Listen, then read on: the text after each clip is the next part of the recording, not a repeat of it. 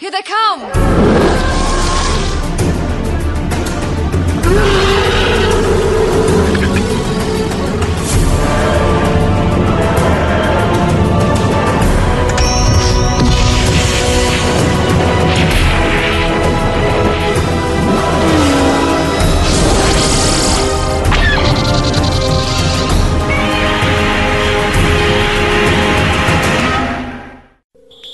Hello, and welcome to episode 86 of Effectively Speaking, the podcast that takes a look at some of the special effects sequences of film and television, be they classic, average, or duff. I'm your host, Eric Moore, and today I'm joined by Chris Irons to discuss the hospital escape in Terminator 2. Hey, if I talk, I get kind of nervous when I take tests. Hello, Chris. Hello, Eric. You ready to go back to 1991? That was the year I graduated, so absolutely. What a great way to remember that year. Graduation and Terminator 2 coming out. Well, I don't know if I told you. You've probably heard the story that, of course, Matt and my wife Kelly, they both worked at the theater. Mm-hmm. And you did the same thing. We used to show midnight showings, and whatever came out, we would watch it. And this came out, and we turned it on, and halfway through, I was so excited to see this movie. Halfway through, the cops came in the back door of our theater. What? Because they were, you know how the police go around and see if everything's okay, and there were some doors open in another theater, I think, and they came in that theater and came in the other theater where we were watching it and interrupted the movie. We had to turn it off because they thought we were robbing the place, but we decided just to sit down and watch Terminator 2 while we're robbing the place. Right. So Kelly had to show her ID, Matt had to show her his ID. You know, that we work here, we're the staff, we're watching Terminator. And I was just upset because I wanted to see this movie so bad, and they stopped it middle through the movie and all, you know? Did all the police look like Robert Patrick? I didn't even,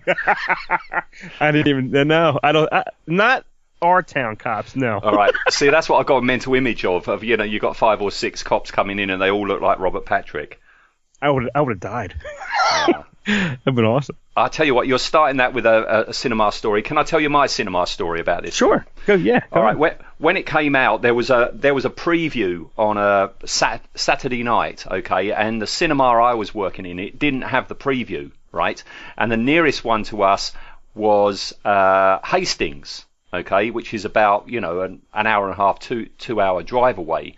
And back in those days, with projectionists, there were 4 projectionists, right? And 2 of the projectionists had that weekend off. And it was like, 2 fingers up at me, we're going to go and see it, and you're not. We're going to see it before you. We're going to see it before you. And I had to put up with all this gloating because I was working that Saturday with the other guy, and I was finishing at like, you know, 7 o'clock, but that's the time it started. I had no way to get down to Hastings to see this film. And all week long, these other 2 guys are, we're going to see it before you, we're going to see it before you, you know. And it's like, but what they didn't know is I had arranged, that's right, I had arranged with the chief projectionist at Hastings that they would get 2 free tickets, and I said, you know, on the understanding you go up and say hello to them, you know, it's only common courtesy, you know, fellow projectionists and all that, before you see the film, right. Go up to the projection box and just say hello. Yeah, we'll do that, right? What they didn't know is I had actually arranged with the other guy I was working with. Instead of finishing at 7, I was going to finish at 5, okay? And I was going down to Hastings as well, but they didn't know that, okay? So I finish at 5, I scud down to Hastings, I got there before them, I went up to the projection box, talking to the chief projectionist, you know, good mate of mine, and eventually up they come. Okay, very nervous. They'd never been in another projection box before.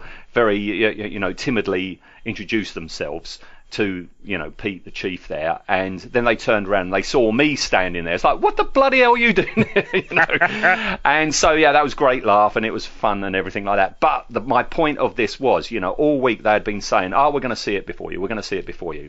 We went down to watch it, but I was sat in a row about 5 or 6 in front of them.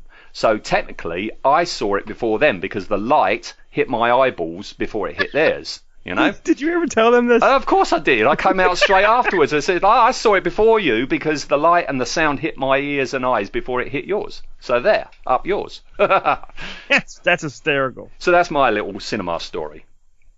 All right, okay, all right. With them two out the way, let's get into this. I think from the last time we were talking Terminator, this is your favourite Terminator film, isn't it, Chris? It is. This is the one I like the most out of the whole entire franchise. And what are your feelings about the new one coming up? As this is going to be like it's going to be a complete continuation from this one, ignoring all the rest, isn't it? Well, isn't this? I thought this was the next term. I thought this was like the real T3. Like if this is after T2. Okay. Yeah. It's a direct sequel. Forget James Cameron going on the publicity circuit when Genesis came out and all that, and giving his endorsement.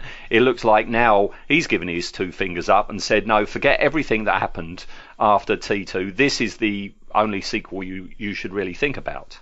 And the only thing that I saw, there's a new photo of Linda Hamilton and two other younger people. And she looks badass. She looks pretty cool as hell.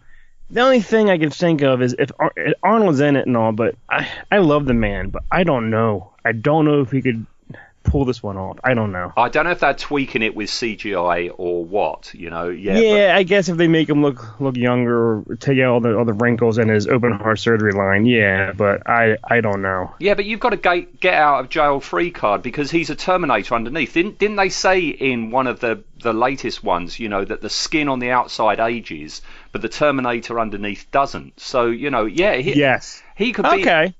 Although that doesn't work, does it? Because if the skeleton underneath is, the same as normal, and Arnold needs to move around in a wheelchair, why would a Terminator be in a wheelchair? The skeleton is all right, isn't it? Right, but I guess that maybe the endoskeleton doesn't make the Terminator old or feel old. Yeah. Maybe they might look old, but you're right. If he's like, in a wheelchair going around and with his red eyeball, I don't know about that. Yeah, that is an interesting point. If you're a Terminator and you're covered in living skin and you get old and then the living skin dies, does that mean the Terminator's walking around with like a cadaver? He's covered in a cadaver that slowly rots away. That's pretty disgusting now since you just brought that up. It's like if you watch the end of, Donovan at the end of Indiana Jones and the Last Crusade, the way he rapidly ages, but it would be in slow motion. That's eventually what would happen to a Terminator, wouldn't it? It would just slowly rot away and fall away, revealing the skeleton. How about the female Terminator in T3? Like, the older a woman gets, their breasts sag. Do the breasts still sag and the skeleton underneath still? Yeah, because that's all still meat, isn't it? It's the human skin, yeah. Would a Terminator go off and have Botox? I don't know. See, these are questions I want to answer in the next film. Okay? Yeah, come on, James Cameron. It's very doubtful if you're listening, but if you are listening, are you going to address these things? It's a Hollywood film. Yeah, come on. Yeah, answer the real questions that the true fans are asking. See, that is another thing. I mean, you in Hollywood now, the way that everybody, as they get older, they have to have Botox and all this augmentation and stuff. I guess a Terminator would have to do that as well to fit in. But if you put in like an injection in the forehead or whatever, the cheeks, wherever, it would break the needle, I would think. Yeah. There's no point. Yeah, that's a good point. Yeah. See? All right. Okay. All right. So, yeah, we've established before and we've established now this is your favourite. And that not because, part one, yes, I love it. I love it to death, but maybe it's because there's more Arnold, I guess. More Terminator stuff going on, and he's the good guy. And the T-1000, Robert Patrick, is a major plus to this movie. He is. We'll talk about this shortly, but he is my favourite thing in this whole film is Robert Patrick. I don't know if I would like it so much if there was a lesser actor in the role. Yeah, and I'm sure you're going. I did no research. I'm sure you're going to tell me because where did he come from? Oh, that's all coming up. Don't worry. Okay. Don't worry. Right. But no, I think I said the last time we talked Terminator, I number one is my favourite. It's always been my favourite, for many reasons. They made it on an incredibly low budget, it's utterly believable. It's a utterly believable science fiction tale. It's played dead straight, you've got tons of action and tension, and at the very, very core of it is a love story, isn't it? It is, yes, it is, and it's one. I don't know who doesn't like T2. Like, you know, which one says, T2 was the worst one? Nobody says. Nobody says that's the worst one. But I mean, with T2, I mean, I think I do like it very much, but it's a case of the usual Hollywood thing. You know, when something's a success, well, what do? Well, we throw a lot of money at it and we make it bigger and glitzier and flashier, you know, and sometimes that affects it. And you know what the appeal was for me, being a low-budget, gritty science fiction film, they then turned it into a typical Hollywood blockbuster. Okay, and that's fine. There's nothing wrong with that. It's a bit like what they did with Alien and Aliens. You know, Alien was successful. Throw money at it, make it bigger and flashier and glitzier. You know, right? And so it becomes just a very, very different beast. You know, but I still prefer, you know, like Alien over the Aliens, I prefer Terminator over Terminator 2. Well, what do you think with James Cameron? Like, why do you think, like, back then he made some kick-ass sequels, some really good-ass movies and stuff, and what's the deal now? What's taking him 38 years after Avatar to make another one? I think it's technology. You know, he has so many, you know, interests now, hasn't he? You know, developing new ways of telling stories, new technology, science, etc., etc. It becomes a distraction for him. It's good to see him getting back in the director's chair to do this, because we've got the Avatar sequels coming up soon as well, haven't we?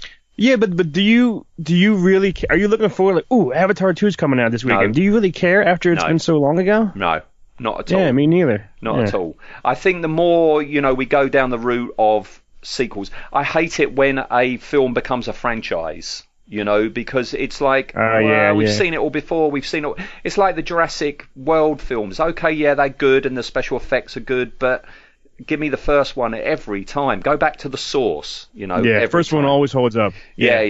You get that an awful lot with directors as well. You know, they arrive on the scene, they've got something to prove, they've got lots of energy, they've got lots of they got lots of vision, you know, and then they get eaten up by Hollywood, and then they produce Hollywood films, and it's like, I've seen this before. Yeah, that was the problem I had with Avatar, and it's like, I've seen that in Aliens, I've seen that before, that line I've heard before, you know, and it's all like, it looks spectacular, but it's nothing different, you know, it's nothing new. Right. Yeah, well, that's what's going on in Hollywood now. There's no new ideas. It's all just rehashes, rebooting, and whatnot, yeah. Look at us. We said rehash both at exactly the same time then. We did. We're in tune, you and I, Chris. We might be thousands of miles away, but our minds, we're in tune. We're connected. Yes. A bit like, you know, thingamajig, Skynet. That, or I was going to say the Avatar and whatever, and the hair that goes into the... Yeah. Didn't they do something? No, I've just got a manky old pair of headphones on. I've got nothing in the back of mine, Nick. All right. But this film, Terminator 2, the biggest problem I've got with this film is bloody Edward Furlong. You don't like him? I can't stand him. I don't mind him. I mean, I think he was good in what's the one with the American Horror History? Yes, American History X. I know what you mean. He played the Nazi kid. I Edward Norton's kid brother. Yeah. And he was good in that. But you know, in this film, I don't believe for 1 second that this obnoxious little brat is the John Connor that we see all grown up. I know you have character development and stuff like that, but no, I just found him very annoying. And his mate, I mean, we're not talking about him in this sequence, but his mate, that kid that was in Big, you know, Tom Hanks' little mate in Big, grown up a bit, but still bloody annoying. No, I just, I don't know. But I think that they played snotty teenage kids perfectly. They're just you know, punks, little punks. I don't like little punks though. That's my problem. But don't you think that we all were little punks at one time? Speak for yourself. I wasn't like. I was a gentleman. Alrighty, I was a punk. All right, okay. Yeah. Okay. Yeah. All right. Okay. Well, let's stop for a clip, shall we? And then we'll get right into it. All right. Let's pause for a clip.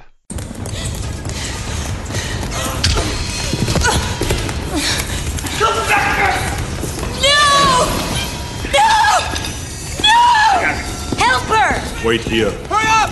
Hurry up! Kill us all! You kill us all! Hold now. You kill us all! Mom,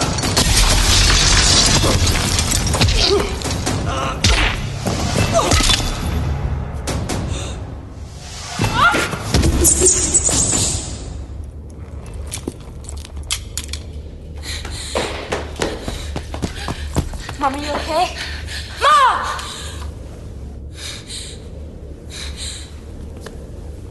Come with me if you want to live. It's okay, Mom. He's here to help. It's okay. Right. So, by the time we get to our sequence, we've already seen some of what the T-1000 can do because, you know, we've had the shopping mall scene, haven't we? And we've had the truck chase. Which, Eric, that shopping mall scene, I can watch that every day, on the hour, every hour, because that is just, for me, like, that's Hollywood. That's history right there for me. I was thinking about that for discussion, but I think the sequence we're talking about today, you've got more in the way of special effects, you know? Yes, this is true. Because in the shopping mall, when he's shooting him down the back mall hallway, like, seeing those things appear on the T-1000, you know it's just like some kind of Reynolds wrap that they're putting they're putting on his body, but it still looks awesome as hell. Yeah, no. It is a very, very cool scene, but as I say, the one we're talking about today has got far more. So let's get ahead on with it. Right, so John Connor, he's told Arnie there not to kill anyone, and they're off to rescue Sarah from the hospital, aren't they? Yes, which Linda Hamilton holds her own here. She really, she's good in this. Oh, she's a lot better. I guess like it's totally opposite from part one. She in part one she just like sat there and woe is me and crying. In this one, she just takes you by the balls and just kicks your ass. I love her in this because you're right with that poodle haircut she's got at the beginning of in the first one, you know, and she is, you know, quite helpless. But there's character development. She knows, you know, that she's got to protect her son. She knows she's got to stay in shape. She knows she's got to become a warrior woman, you know, to fight off any more impending threats. And absolutely brilliant. I mean, you know, you say in this new one coming up, she looks kick-ass. Well, she looked kick-ass back then in 1991, didn't she? Yeah, and yes, and God, how old is she now? I couldn't even tell you, but she looks, she can kick my ass still, you know.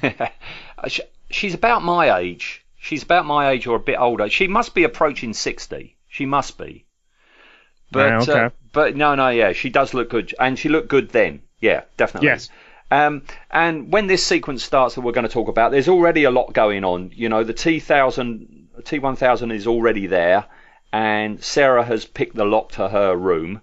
And really, our sequence starts with that chubby guard doing his rounds and walking over that black and white checkerboard floor, which rises up. Now, watching that, I mean, you know, watching it now, I haven't got it on Blu-ray. I've got it on regular DVD, but I'm watching it on my 50-inch TV, and that still looks good today. Yes, it's CGI. I mean, it's obviously CGI, but the way he rises up behind him, still with that checkerboard pattern on, which then turns into the T-1000, that's still really, really good. It's perfection, and yes, it's 2018 now, and it still looks good. But in '91, when you saw that happen, it looked phenomenal. Like it blew your mind. This film is a bit like, you know, a couple of years later when Jurassic Park came out, that you knew it was going to be a blockbuster, and people went to see it because of the special effects. Because people were looking forward to the special effects, and absolutely, and this moment where he just rises up like that and forms himself, and then turns into the guard as well, is pretty darn good. Even now, even after all these years. And I think I heard back then that they're real twins. Like those two guys, there was no like split screen or taking different takes. It was two brothers. You've just pinched something from my behind the scenes, but yes, that's absolutely true. The identical twins, they were by the names of Don and Dan Stanton. I love twin names, Don and Dan. They've got the same close. Initials and everything. Yeah, I love it. Yeah, that's what they did to get round this. Yes, yeah. But yeah, he rises up, he turns into the guard, And the guard turns round after finding out he's won something on his little cup there, doesn't he? Yeah. And I remember those. yeah, I don't. We didn't have them in the UK. No? No. A lot of this film, I mean, a lot of America, you know, we used to watch back then, you know, in the 70s, 80s, 90s, and we didn't have it. So very often in American Hollywood films, you would have things which were completely alien to us. So when you see a shopping mall, we didn't have anything that big. You know, over here, we didn't have things like this. So it was always quite fascinating because it was almost like an alien world in itself, watching these things that we didn't have. We have now. I mean, you know, the UK has become very much Americanized. You know, any American coming to England for a holiday, you know, will have no problem getting around, and there won't be a culture shock. Trust me. But he gets that cup, and the T-1000 turns his finger into a spike and spikes him through the eye. And but that's not a good. That's the dummy head. That doesn't hold up now, does it? You can tell. Yeah, you can tell that they use a mannequin, a dummy. Yeah, but it still works for me. When I was talking to Jeff McGee, when we did the opening of Raiders of the Lost Ark, we were saying about when you see Alfred Molina there, you know, on the spikes, and, you know, it's obviously a dummy of him, you know, spiked there. The thing that makes it wrong is the eyes. There's just something about the eyes, and I think the dummy head is fine, but there's just something about the eyes. They don't... There's something off. There's something wrong there. Well, I always heard too, like if you're like an artist or a painter, like the hardest thing to draw or paint is like face, is like an eyes and the design and the pupils and everything around it, which it's probably hard to make a model of it too. Yeah, the problem is when you do eyes is to stop them being boss-eyed and keeping them completely lined up, but also it's hands as well. I've read before it's drawing hands and horses apparently are really difficult to do. Why a horse, do you think? They're so big and beautiful? I don't know. I guess the worst thing to draw would be a horse with hands. Then you've got a real problem, haven't you? Yeah. But then it would look good because you haven't seen one in your life, so it's okay. That looks good. Yeah, I see it. I suppose. Yeah. All right. So the dummy head. Yeah, it looked a bit oof back then, and it still does now. But the T-1000, he hides the body and gets the gun because, of course, you know, this is a staple from the first film. They can't replicate anything, you know, mechanical. They can't replicate anything metal, can they? So they have to use actual weapons. Right. Yeah. Sarah attacks the sadist of the orderly. I don't like that orderly. I like the fact that he gets a beating, you know, the way he treats her, that whole licking of the face moment, you know, it's like... I watched that over and over again, and Linda Hamilton, she doesn't move, her eye doesn't blink, and it's disgusting to watch, but I give her credit, man, for not, like, pulling away from it. That used to get a reaction. This is one of the films I used to stand at the side and watch the audience more than watch the film because I'd seen it so many times. And that always used to get reaction. When he licks her face, especially from the females, you get a ooh.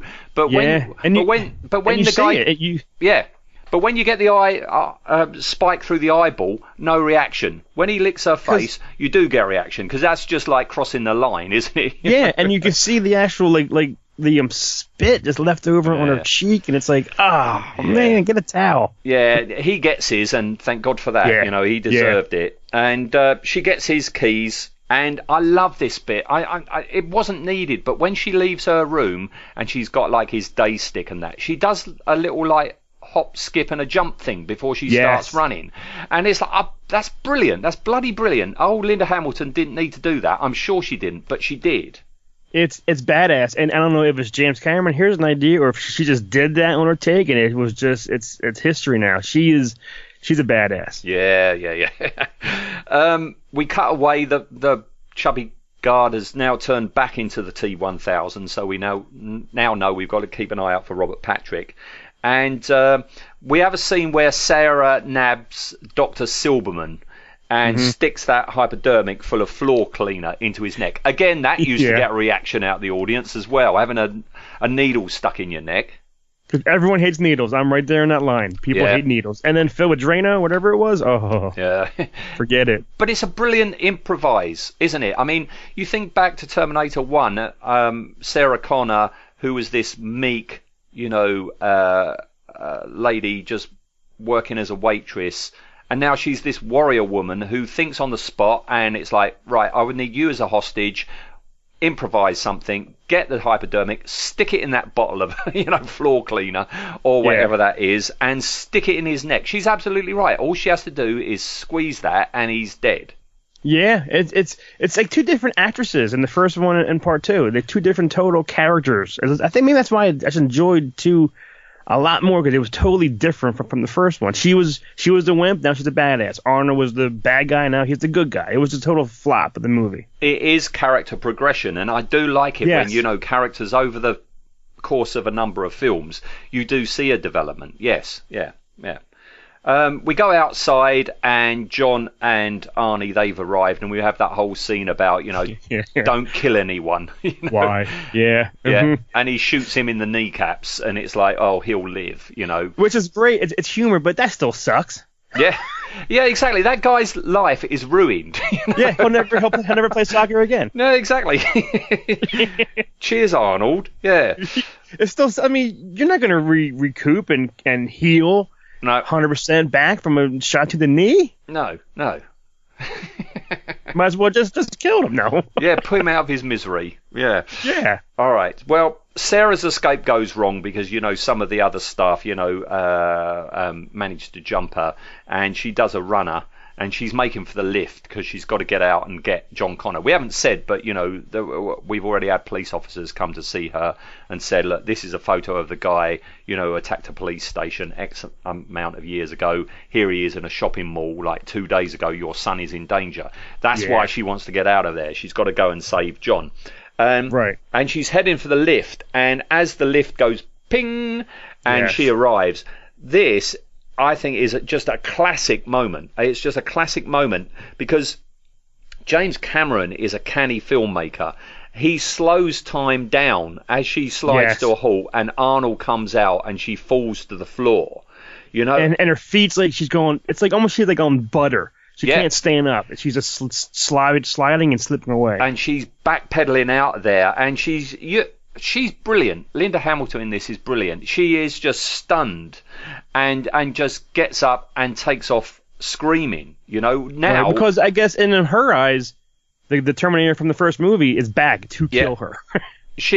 We're in her nightmare. This is her nightmare scenario. He has come back. The thing that she's been dreading all these years, since Carl Reese died, is happening. He has come back. The future isn't, fixed.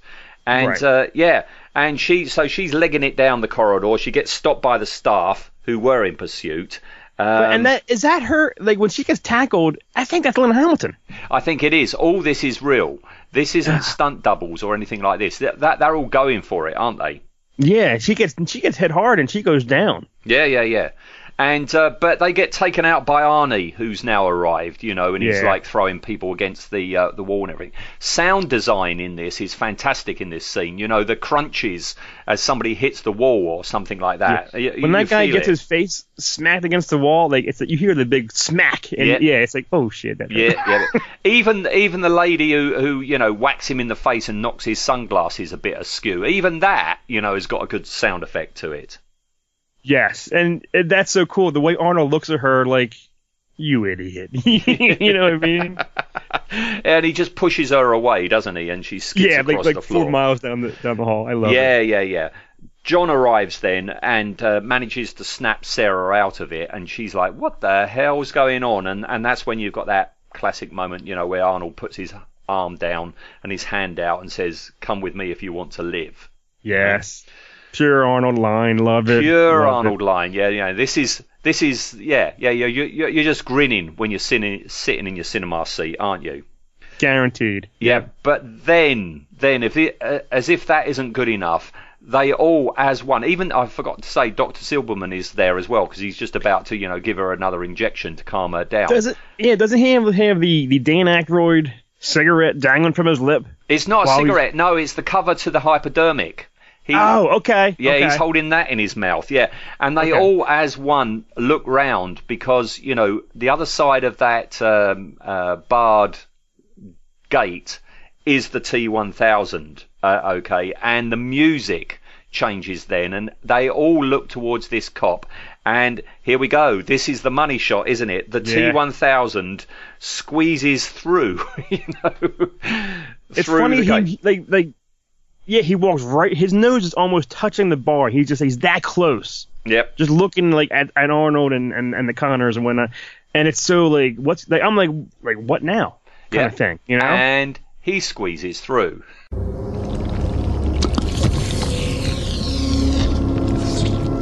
When he squishes through those bars, I love Dr. Silberman because he's got that lid to the hypodermic in his mouth, and it just falls out of his mouth like that with shock. Yeah, because no one's seen anything like that. No one ever seen a person walk through bars ever. I don't even think the T-800. I don't think even Arnie has seen this T-1000. We don't know, do we? In this second Terminator film, we haven't had all the other ones that are up the timeline in the future, so we don't even know about the association between the T-800 and the 1000, because we've got earlier in the film when the T-1000 goes to see John's step-parents, and they say, there was a big guy in leathers came looking for him, and Robert Patrick's got a bit of a smirk on his face and said, I wouldn't worry about him.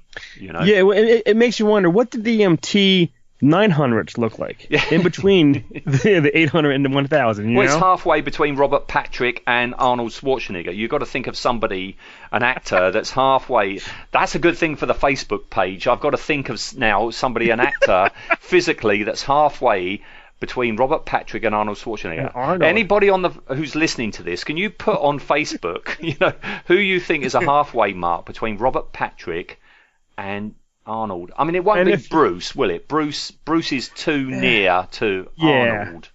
Or maybe I don't know. Maybe Bruce is about in the middle. What do you think? He's not as big as Arnold, but he's bigger than Robert Patrick. He needs hair though. Maybe like 80s Bruce. With the hair. Oh, I've got a die-hard era Bruce Willis as the T-900. How about that? I'm going to take it. Let's do it. Right. Okay. We need someone with Photoshop to Photoshop Bruce Willis in Die Hard and rip some of his face off and put some chrome under it. That's what we need. God. Yeah. Chris Hernandez, you know who you are? Yeah. Get on this. Right. Okay. Well, Arnold starts opening fire, which knocks the T-1000 backwards. Doesn't knock him over, but it knocks him backwards. And as you say, you get these squelchy effects on him as the blast, they disrupt the silverness of him. On Robert Patrick, obviously they're prosthetics that are stuck onto his costume, but as they arrive and as they shrink back into him, obviously that's CGI. And you get lovely squelchy hits as they hit him. These little noises as they hit him as well. Yeah, well, that's the thing when you went through the bars. Whatever sound that was of the liquidness was just amazing. I know what it is, but I'll save that for behind the scenes, okay? Okay, all right, okay. All right, that's upcoming. But the T-1000 starts running towards them, gun firing. I don't know what type of gun that is. I haven't looked into it. But whatever type of gun that is, that makes a really nice noise as that's firing.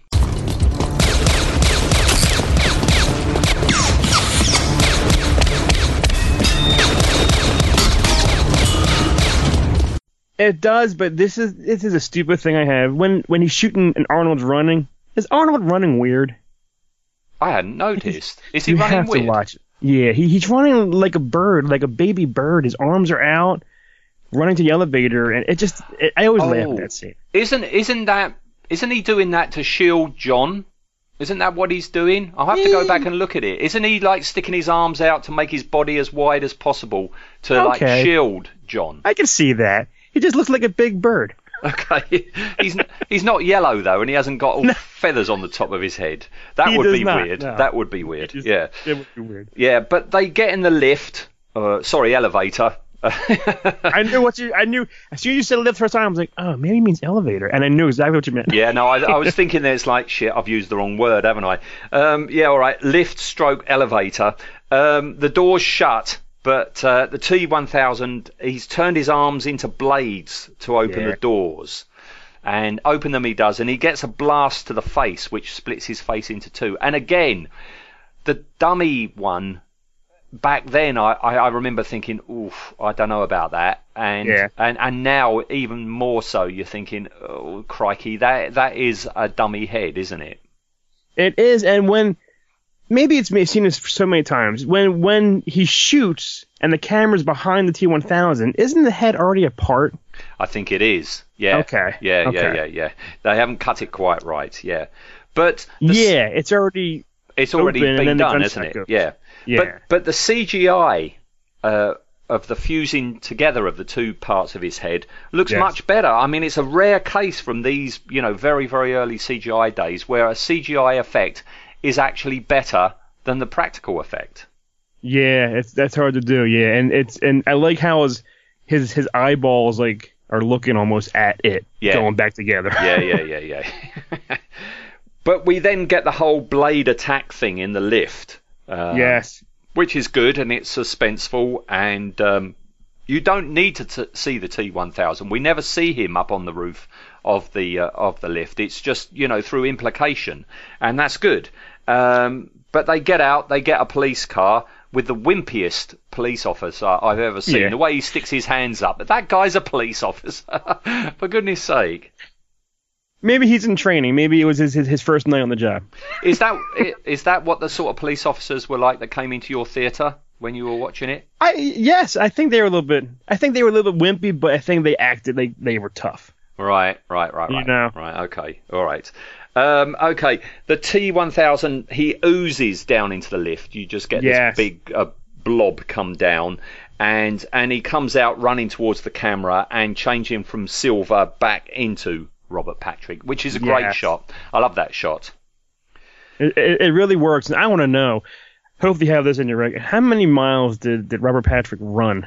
This is my next note. His way of running is amazing. I mean, I run if I need to, catch a bus or something, but I don't run like that. The amount of calories, the way his arms are moving like that, and he's got the most determined look on his face as well, hasn't he? But that's the thing. You almost don't see him breathing, like gasping for air and huffing and puffing. He's just going, and then he gets shot and he's falling down. And he's still chasing and he gets back up again. And you've got brilliant music all through this. The police car's in reverse. He keeps getting shot. He keeps getting lots more of these hits. He keeps getting back up, and he keeps on coming. The car manages to turn around, and this is my worst moment of the film, is when he jumps... I know what you're saying. Yeah. I was going to say jumps onto the boot of the car, but it's not. It's the trunk of the car. I guess the trunk. Mm-hmm. Yeah, over here it's the boot. When he jumps onto the trunk/boot of the car, you've got this really fake dummy. Absolutely. Oh, that's going back to silent era days. They haven't articulated the knees or the waist at all or anything. It's just like a shop-room dummy in clothes being pulled along, doesn't it? Just attached to the back of the car. You don't see the head moving or a leg moving. Yeah, it is bad. Yes, it is. This is what you would get in a 30s Charlie Chaplin or a Laurel Hardy film, and that was a comedy moment. You're not supposed to believe it, Ollie falls out of a window and then he lands, but you're supposed to believe this, and I suppose they thought, it won't look so bad when we edit it, but it does look bad. Do you think if they tried to put in like a CGI T-1000 with moving and climbing, that could have looked pretty bad because the way the car was moving and they couldn't line it up right or something? I don't know. With James Cameron being a stickler and everything, and we were just saying then, about that Linda Hamilton, it was all happening for real. He was a stickler for things happening physically on set. I'm surprised he didn't weed away stuntman into hanging onto the back of that for real. Yeah, they could have done a stunt guy and maybe not have the car look like it's going that fast, but kind of speed it up so there is a person on there kind of thing. Yeah, I mean, Raiders of the Lost Ark, you've got a stuntman going underneath that truck and then hanging on the back and climbing back up. So this is true. Yeah. No, come on, James Cameron, you hack. What are you doing? Yeah. Go back and fix it. Come on. That is a bit of an ouch moment. That's when it does take you a bit out of the film. You go, ooh, no, that's a dummy. But he makes hooks out of his arms and he climbs up, doesn't he, onto the trunk/boot and smashes the rear window and eventually gets blasted off. And that's scary by itself. Like the glass everywhere. Yeah. Cover your eyes. Yeah. And it's the sound effects again. You totally buy it. And I love the fact that when Arnold does shoot him and he falls off, when he lands on the ground, you've got this really metallic clanging noise as he's like rolling over. Yeah, that was good. Whoever did that sound effect, the thing was dead on. Yeah. Now we're almost at the end of our sequence because he starts chasing after them again. I don't know what a top speed of a T1000 is, but it doesn't match a police car. And he stops, he gives up, and he stops by that piece of a hook that has been blasted off of him, which then absorbs itself back into his foot, doesn't it? Which is perfect, and that little goopy how it goes into his foot. It's just... sound effects. The visual effects are great. The sound effects are great. Yeah. So it's perfect. Yeah, that's our sequence over. So we go into behind the scenes, right? Okay. Now, when they greenlit a sequel to Terminator was this, out of nowhere underground hit that people liked, and I as I say, it's my favourite. I would have liked it if there had never been another one. You didn't need another one. That's a perfectly self-contained science fiction story, isn't it? The world. True. They've saved the future. It's a happy ending. Linda Hamilton goes off and has her life. Maybe she does have a son, but that's the end of it. But no, they decide. Hollywood being Hollywood, it made lots of money. We've got to have a sequel. So James Cameron was thinking of an idea for a sequel, and the first idea for a sequel was to have the whole film set in the future. The whole future war, man against cyborg. Okay. Oh, okay. But back then, about 1990, they thought that's going to be far too expensive. We can't do that. We've got to set it in the modern world. Okay. So the next idea they come up with, all right, well, let's have the twist be Arnold is back, but he's a good guy, right? So that's fine. That's a good idea. I really okay. Good idea. That was there at the very, very, very first idea was bring back Arnold. The twist being he's a good guy sent back to protect John Connor. So that was there almost from the get-go. Okay.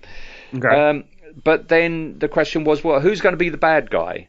And the very first idea that they came up with for being the bad guy to pit against Arnie was for him to go up against a female Terminator, right? Ooh, that's T3, right? Yeah, it is T3, but back here, before T2, they thought about that, but they rejected it because they thought that was too comical, right? It was too ridiculous. So James Cameron threw out the idea of a female Terminator. Funny that a few years later, that's what they went with, So, yeah. So they rejected that, and then, right, what should we do now? The next idea was to have two Arnies, okay? A good Arnie and a bad Arnie. Two T800s, okay? Ooh, okay. But then they thought, well, to stop things being too confusing, because at some point the two, Terminators have got to fight each other. They're going to battle. Yeah. How do you tell one from the other? They thought, well, the only way they could do that is if one of them would be disfigured in some way. Say the bad one had got half of its face blown off or something like that, okay? Right. But that would mean having Arnold Schwarzenegger in the makeup chair an awful lot longer than he would normally do, you see. Okay. So they thought that'd be too time consuming, so they got rid of that idea, okay? So next one, it's like, okay, next bad guy. Well, we know that the bad guy's got to be more threatening and more powerful than Arnold, okay? But how do you do that? I mean, it's got to be like a human-shaped threat, but how do you do that without making it even more bigger or more menacing or more inhuman, okay? Okay. And they decided on an unthreatening-looking guy, okay, who housed the secret, which is this living metal thing, okay? So ordinarily, he would just look like a normal Joe, but he is far more powerful than Arnold. He just doesn't show it, okay? Which I think is kind of smart because, Arnold is huge. He's Arnold Schwarzenegger. Like, you can't have anyone. I guess if The Rock was back then around, but he's not. Maybe. He's not. What was it with you, Chris? I was very disappointed. I went up to Madame Tussauds in London, and they've got Arnold there. He's not that big? He's not.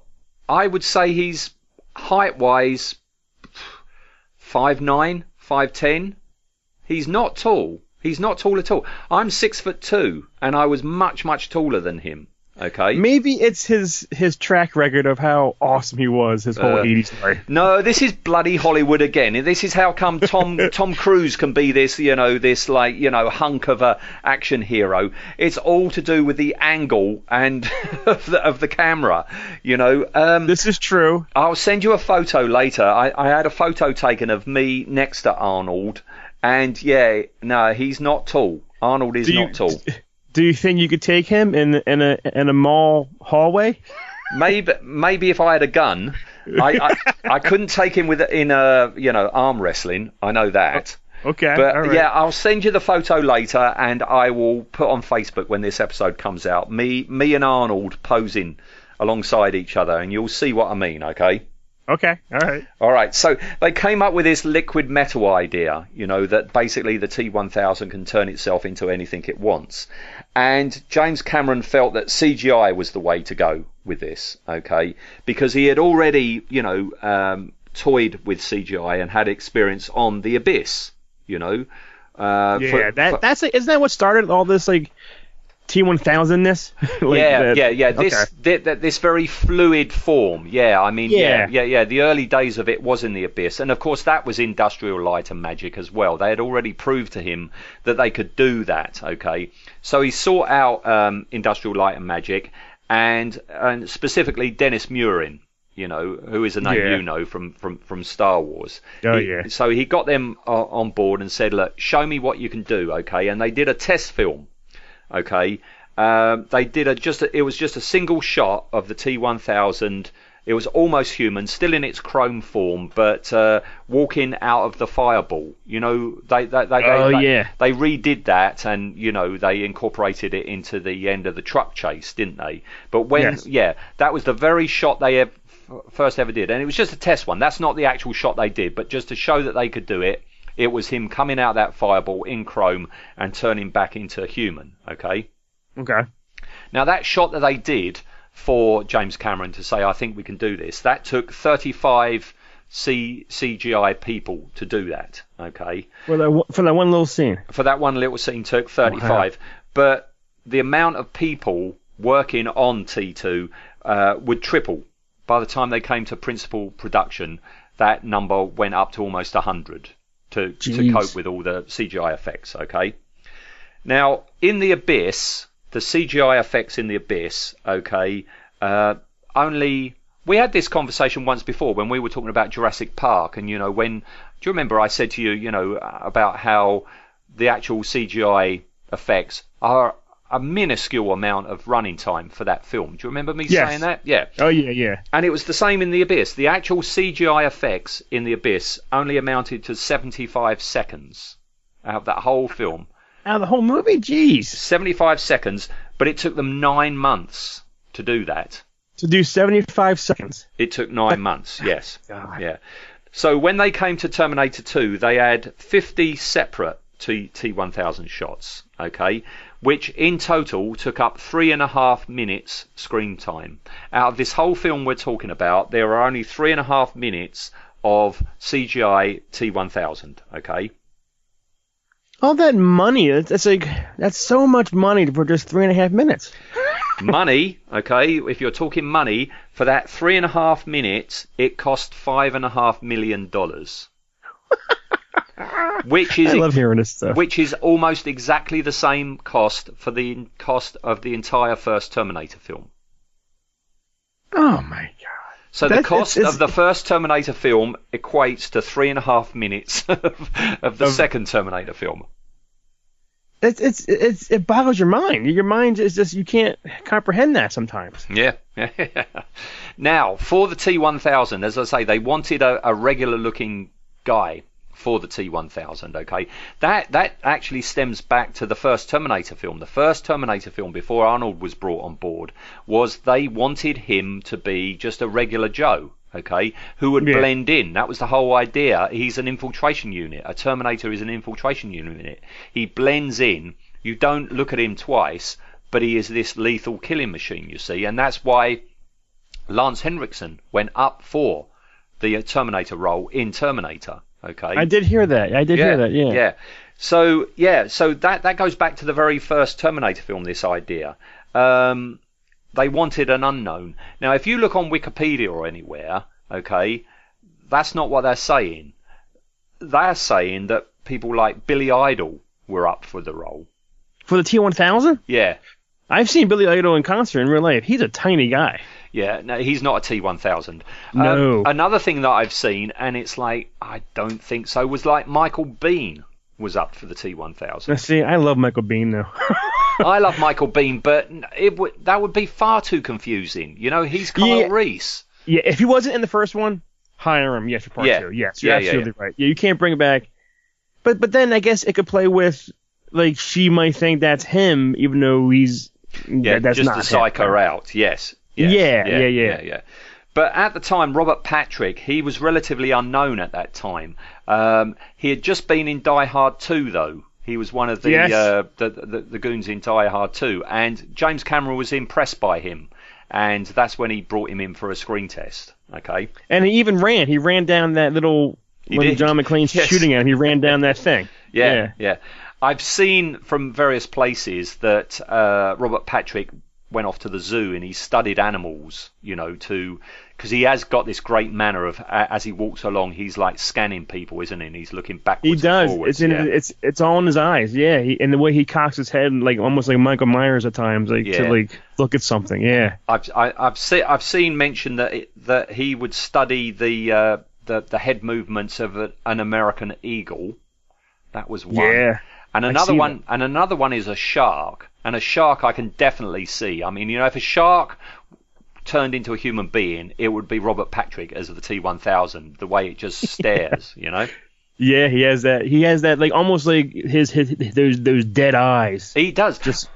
I said earlier, you know, when he goes up and he knocks on the door of, you know, John's step-parents, and he's like, have you got a photo of John? And he's trying to say it with a smile on his face, but look at those eyes, you know.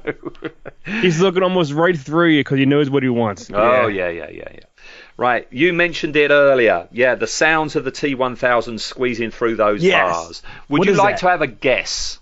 What do you think? It's a sound of a real-life object. Don't be rude. It's not rude. I was thinking like the way Jell-O moves, or if you put something in Jell-O and you pull it out. It is something coming out of something, but it's not Jell-O. See, you can't say that to me. No, it's not being rude. For me to sit here and not think of something. I don't know. I don't know. Right, I'll tell you. It's as simple as you open a can of dog food, turn it upside down, and it's that slurping noise when that tube of dog food comes out. That's what that is. Okay. Yeah, I hear it now. Yeah. Yes. Go back after we've finished talking. Go back and listen to that, and it's like, yep, that's what that is. Yeah. And the noise of general slurps and oozes. What they did is they put. I would love to see on the behind the scenes them doing this. They got the microphone and they rolled a condom over it. Okay. What? Okay. It's a good job, this, isn't it? You roll it over the microphone and you dip it into a bowl of flour and water, and then you move it around. Okay, so that waterproofed it. And then why do they have to use a condom? Because it waterproofs the microphone. Otherwise, the water's going to get into the workings of the microphone and short it out. Have you done this before, Eric? I haven't, but I'm thinking about doing it now. Yeah. And the sound of the bullets when they hit the T-1000, that squelchy noise. That was you get like a wine glass, turn it upside down, okay, and slam it into like a bowl of yogurt, so you get that noise as it just goes in, okay. Who thinks of this? I don't know. It's not Ben Burt, but it's someone as creative as Ben Burt. Yeah, I was gonna say it sounds Ben Burtish. Yeah, it's really like, let's get a wine glass and some yogurt and see what happens. You know. Well, that's all I've got on behind the scenes for special effects. The only other couple of things I've got is that we've already mentioned the twins playing the guard. The scene where Lyndall Hamilton picks the lock on her cell, that was true because she learned to pick locks for real. So she actually did pick that lock for real. So in all these movies, in the history of movies, when there's a paperclip used to unlock a lock, that can happen. Like that is. Oh yeah, it's, yeah. Old locks like that. Yeah, definitely you can. Yes. And it seems so easy. Yeah, yeah. It seems like you just move it twice and you're out. It's like can you imagine going out to your van and taking the cover off and just picking two random wires and sticking them together? That won't make your van work, will it? No. No, it'll make the CD player come on or something like that, or your windscreen wipers. You know? Right. Yeah, and the last fact I've got is that apparently Linda Hamilton, she suffered permanent hearing loss to one ear because during the elevator shootout, she didn't put her earplugs in. And yeah, she's got permanent ear damage from that. Oh, that's a shame. Yeah, so you can watch that scene and think, yeah, bye-bye eardrum when you watch that. Maybe there'll be a scene in the new movie where she goes, what? Hey? Yeah. Turns her hearing aid up, yeah. Or she's got one of those big trumpet things, you know? I'd love it. I'd love it if that was in there. Yeah, she looks very buff, but, you know, her hearing is crap, yeah. That's funny. All right. Right, well, that's behind the scenes, so we get into a rating. So, yes. What do you reckon? And it is just this sequence, okay, not the whole film. And I'm putting you to the test on this one, okay? All right. And you said that the dummy head guard takes it out a little bit, and the dummy on the trunk. But for me, still one of my favorites, and the goopiness, and the walking through the bars, everything about this changed movies. I think like after this, everything afterwards tried to be T2 style. Here's a rating. I don't know what you can do with this. Okay. All right. I don't know how you're gonna put it in your calculator and make it come out to something. Can I rate this? Oh, it's not a big number again, is it? How big? Well, something point something. Is it going to be one of them? It's one of this something. You had 5 something. Go on then. Go on. I've got my calculator ready. I don't know if this is doable. If not, take it out. I want to give this 9.1 thousand.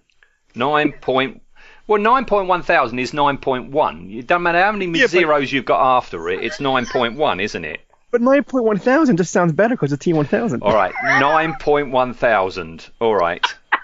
No, I can do that. I've got my calculator with me. Okay, all right. I was waiting. Okay. All right. Actually, can you hear that? Yeah. That's me scratching out my things because I'm changing my vote now. Hang on. Okay. And I'm just typing. Is this the first? Are you changing your vote? Yeah. See, oh, that's good. That's good.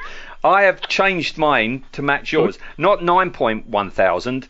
I say, you know, the CGI still holds up really, really well, but I don't like the dummy head with the spiked eye. I don't like the head in half, and I don't like the dummies hanging off of the trunk. And I was going to give it a 7.5, but I'm going to give it a 7.1 thousand.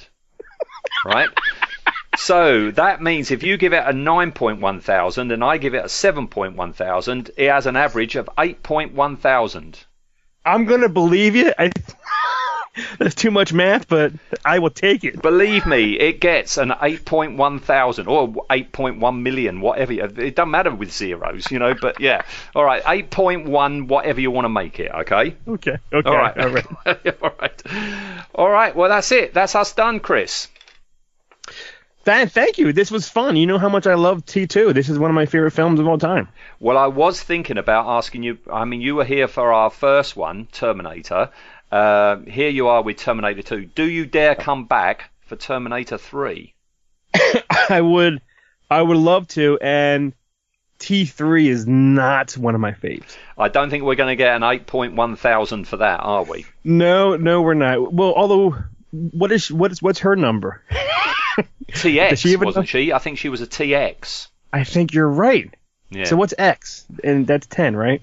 Yeah, in Roman numerals. Yeah, but there's no effects in that are 10 out of 10. I'm pretty darn sure. Yeah, right. You're absolutely right. Right. All right, we'll have a think about that, all right? Okay, all right. All right, well, thank you for today, Chris. Thank you, Eric. This was fun. It was always fun. Always fun, isn't it? Yeah. Great. All right, okay. Thank you, matey boy, and I'll speak to you soon. Okay. Cheers then. Bye-bye. Bye-bye.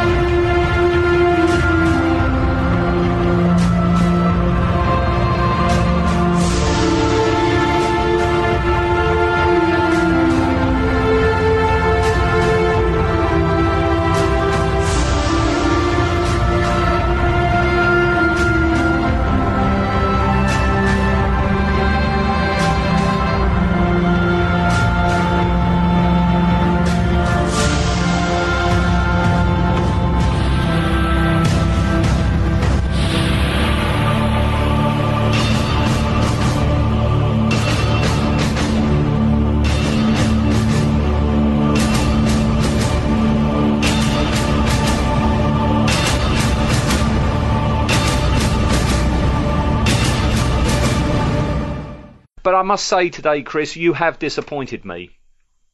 Well, and not only have you disappointed me, you've disappointed Matt and Tim and Dave and Jeff and Wade. Okay? Shit. Because this morning I sent them all a message saying, I'm recording with Chris this afternoon about Terminator 2. Does anyone want to be brave and say he won't say Hasta la vista or I'll be back? Do you know what's weird? Shit. Do you know what's weird? Because when you just ended the show, I was thinking, hey, Eric, I'll be back. But then I thought, I said that last time. See, they could all of them have gone, nah, he's definitely going to say it. They could have taken it and won the money. Damn it, because I was thinking that, but I'm like, no, I said that in the first one for Terminator. I'm not going to say it again. Yeah, but Hasta la Vista is in this film, isn't it? Damn it. They could have made money. They could have made money. You know, I think they all figured that, no, he's going to say one of the two. You know. Now I know you. Now this is. You should put this. I don't know if you're still recording. I'm still recording. You should put this at the end after the whole show, and then I will. Because I was thinking it, but I didn't do it.